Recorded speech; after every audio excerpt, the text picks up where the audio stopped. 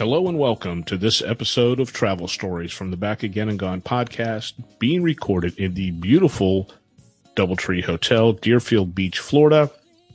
And tonight, it's the Random Show. Thanks for listening.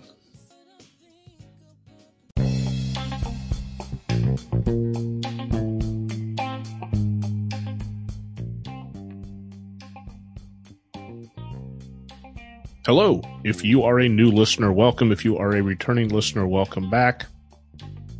Like I said in the intro, I am on the road tonight. I am in Deerfield Beach, Florida. And along with that goes the drink local mantra of this show. And tonight I am having a mango IPA from the Hollywood Brewing of Hollywood, Florida, weighing it at a moderate 6.2 APV. The first one was pretty good, just a hint of mango.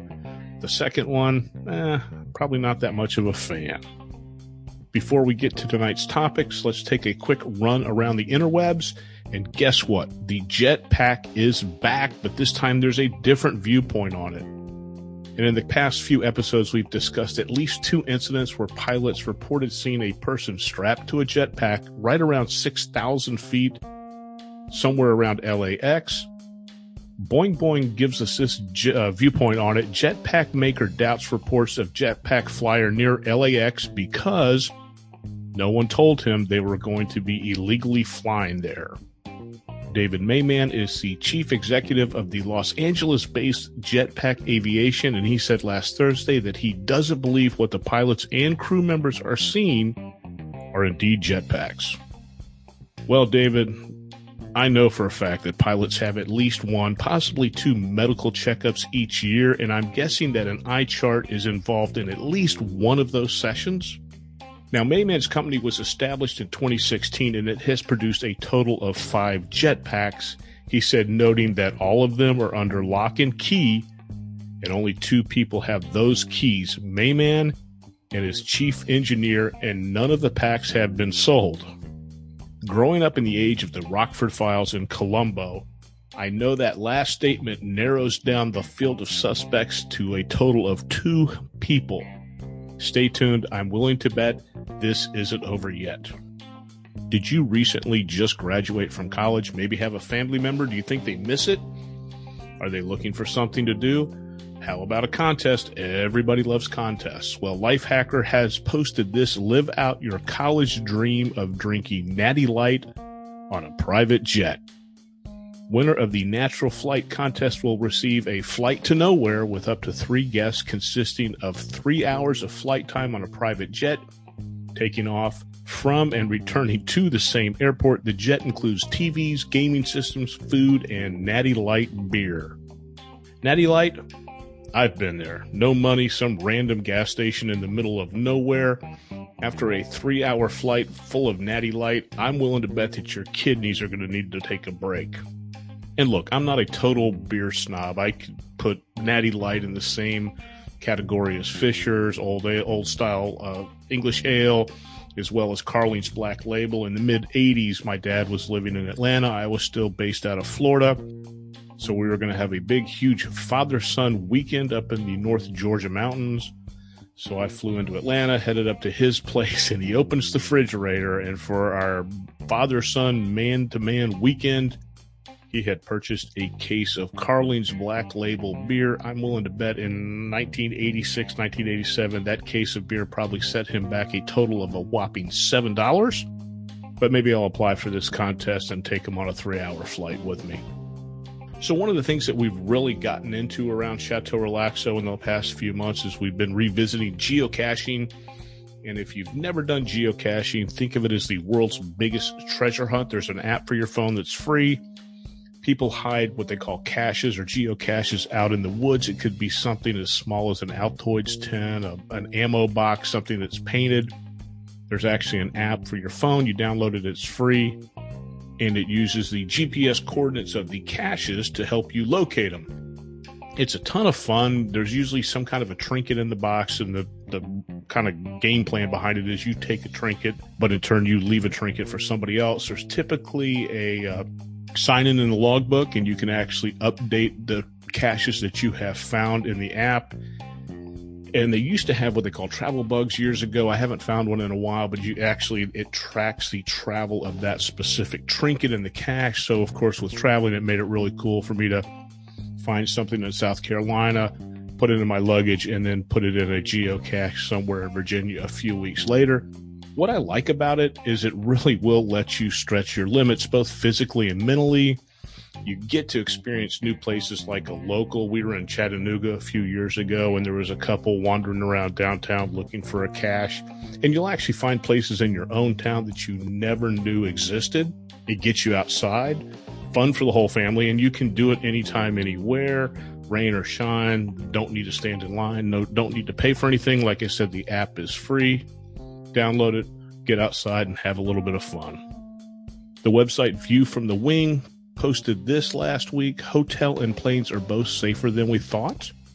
The article goes on to say there have been no known cases of COVID-19 transmission on U.S. airlines. And of course, the key words in that previous sentence is known cases. Sure, U.S. contact tracing isn't very good, but even internationally and across the whole world, there are only a few flights where spread is believed to have occurred, despite around 1 billion people traveling so far this year. Hotels seem to be safe as well. There haven't been any documented cases of the spread between rooms either in hotels or office buildings. However, the article does go on to say office spread has occurred where there is an open floor plan, but the virus doesn't seem to spread through the HVAC systems, though is an admittedly tentative report at this time. It doesn't travel through walls as well. So my takeaways from the article is, guess what, folks? Airline filtration seems to be working. That being said, though, that the high-level air filtration isn't necessarily throughout the terminal. Be cautious at the TSA checkpoints and around the gate. You know what? Pretend you're at your local Publix grocery store. Give yourself 5 or 6 feet between people.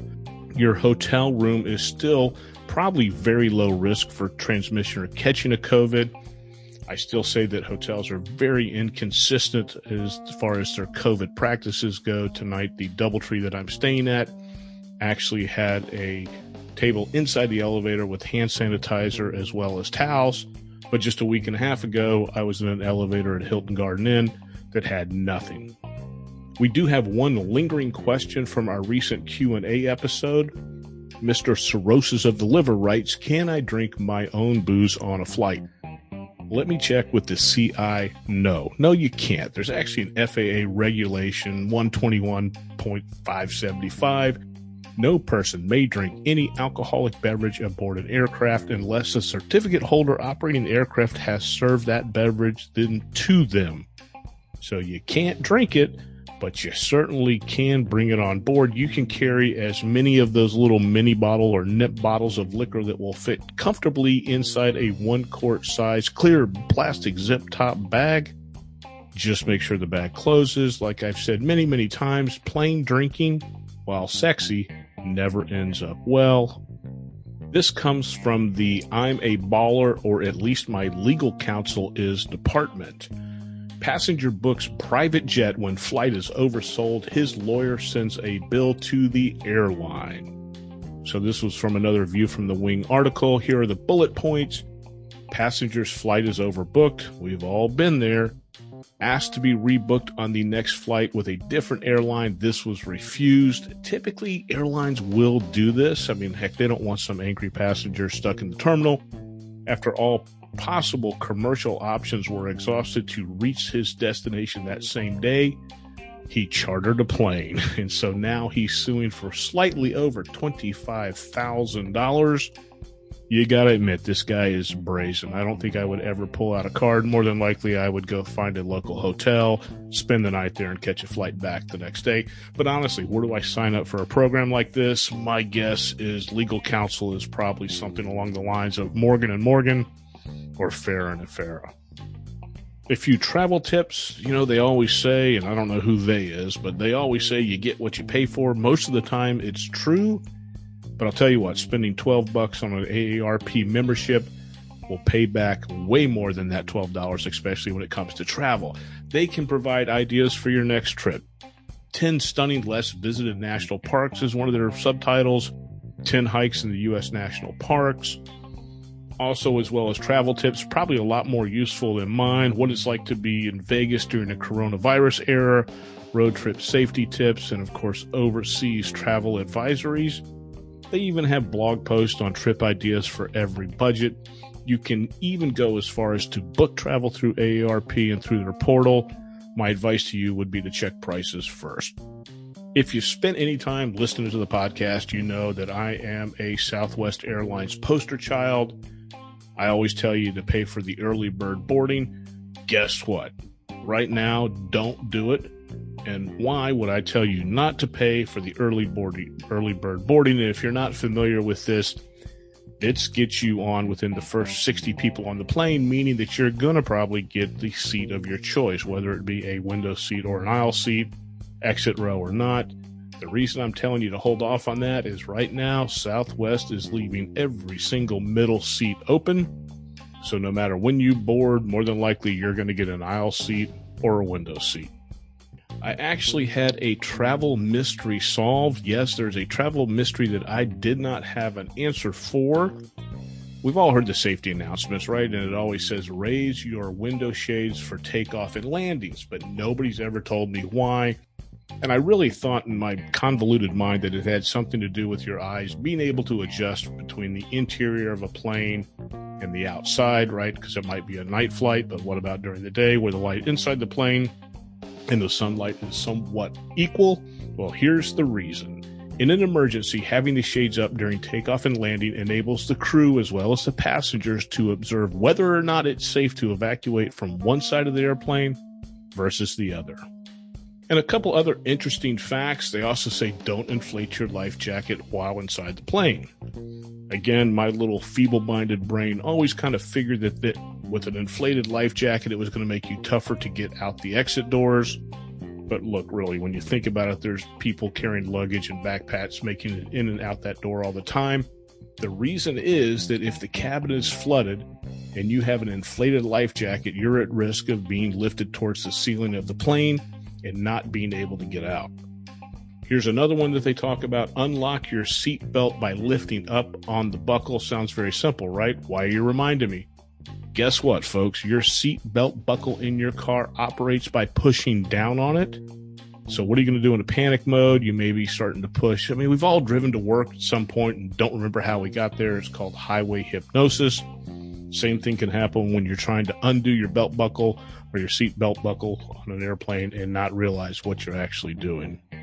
Uber. We all remember Uber, don't we? Well, I have not been inside one in months, but they have been pretty aggressive when it comes to COVID. They rolled out face detection technology for its drivers in May to make sure that they were wearing masks. Well, now, if you're reported by an Uber driver for not wearing a mask inside an Uber, you are required to take a selfie before anybody picks you up or they process your ride. No mask, no ride. A little bit of kitchen randomness. One of my new discoveries in the kitchen is parchment paper. Where have you been my whole life? I have no idea. This is the greatest thing ever. Anytime I'm baking anything in a baking sheet, I lay down a layer of parchment paper. Nothing sticks. It browns up nice and easy and makes cleanup a breeze. The other thing is the air fryer, right? We had a 2-year debate on whether to not to buy one. And I really was under the impression that it cooked food faster. The fryer, right? You should think, well, yeah, it doesn't need oil. But for some reason, I thought it was an air microwave fryer. Here's a little tip for you. Use it for hot dogs. You can thank me later. Throw a couple dogs in there, set it for about 3 or 4 minutes. Like I said, you can thank me later. When it comes to working from home, we should all be pros by now. But there still are some advantages. Well, you get some of your time back. No commute to work, no distractions while you're at work. Every time you try to go to the water fountain or the restroom, nobody drags you into a undocumented meeting or unscheduled meeting. Nobody stops you to show you pictures of their kids. Your clothing budget will get a boost. I typically buy dress clothes twice a year. So right now I'm considering myself 6 months ahead. We sat down and did our budget last week, and our dry cleaning costs have decreased. We were spending in upwards of about $120 a month. That has been severely reduced. I think we've cut that down to about $40 to $60. I am traveling a little bit more and more. The other thing about working from home is, guess what? You get a beautiful environment to work in. No corporate provided cubicle art. About 25 years ago, I was working for a company, not my present one, and we were moving to a new office. Somehow I got nominated, and I now see why, to be on the new building meeting committee to help pick out furnishings. I've never seen such a debate over molding and the color of molding and the looks of molding in all of my life. For me, the office, you know what? Nothing good happens in the office. In my business, no one inside the office is going to buy anything from me. So that's another advantage of working from home. We've talked about it before with food. You know, no odd smells from the refrigerator, no odd smells from the microwave when somebody decides to fire up their leftover snapper from the night before. And of course, you don't get the passive-aggressive note on the refrigerator telling everybody that Friday is clean-out day. If you're still struggling with working from home, there's a few things you can do to make it a little bit easier. Get dressed in the morning. Don't wear your pajamas or your sleeping clothes into your home office. Get dressed, act like you're going to the office. Take breaks. Stay connected to friends and family. You know, still fire up those free 40-minute Zoom meetings every so often so you can eyeball your friends and coworkers. This was an interesting article from American Express. Consumers prioritize remote learning and work from home upgrades this back to school season while dreaming of future travel. This comes from Amex Trendex, which is a Trendex index that tracks how consumers, small businesses, and merchants are feeling about sending, saving, and traveling. And it said that about 75% of the people were prepared to adjust any kind of upcoming changes for spending for homeschooling for the kid. And about 55% of the people were considering a co-parenting with another family member to help ease some of the child care and homeschool responsibilities. They also talked about how lack of travel is taking an emotional toll on people. It said 78% of people say traveling is one of their top activities that they miss the most right now. And 48% of people believe that they're not going to be able to travel, and it is making them anxious and stressed over the coming year. The article also went on to say that 77% of the people surveyed preferred to book online for their own, but would like to have a real person available when they needed help at an airport. 61% are willing to pay more for a plane or train ticket that has every other seat free. Well, most airlines are still doing that. Like I said, Southwest is doing it through the end of November. And consumers value flexibility and cleanliness. 25% of those surveyed say increased flexibility for refunds and travel changes is the leading factor for booking in the future, followed then by cleanliness standards as well. I agree with that. Nobody knows what's going on. Nobody knows who's going to get sick, and it's much easier to have a very simple and straightforward cancellation policy when booking travel. Well, there you have it, the wrap-up of the Roundup Show. I hope you enjoyed it. If you didn't, leave me a voicemail at anchor.com or shoot me an email, travelfrick@gmail.com. We're getting closer to say travel safe, but until that time, let's just stay safe, and thanks for listening.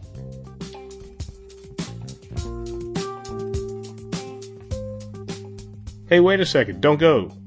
Make sure you check out all the blogs over at hypeamerica.com. From food to travel to just general life humor, we cover all the topics. Thanks again.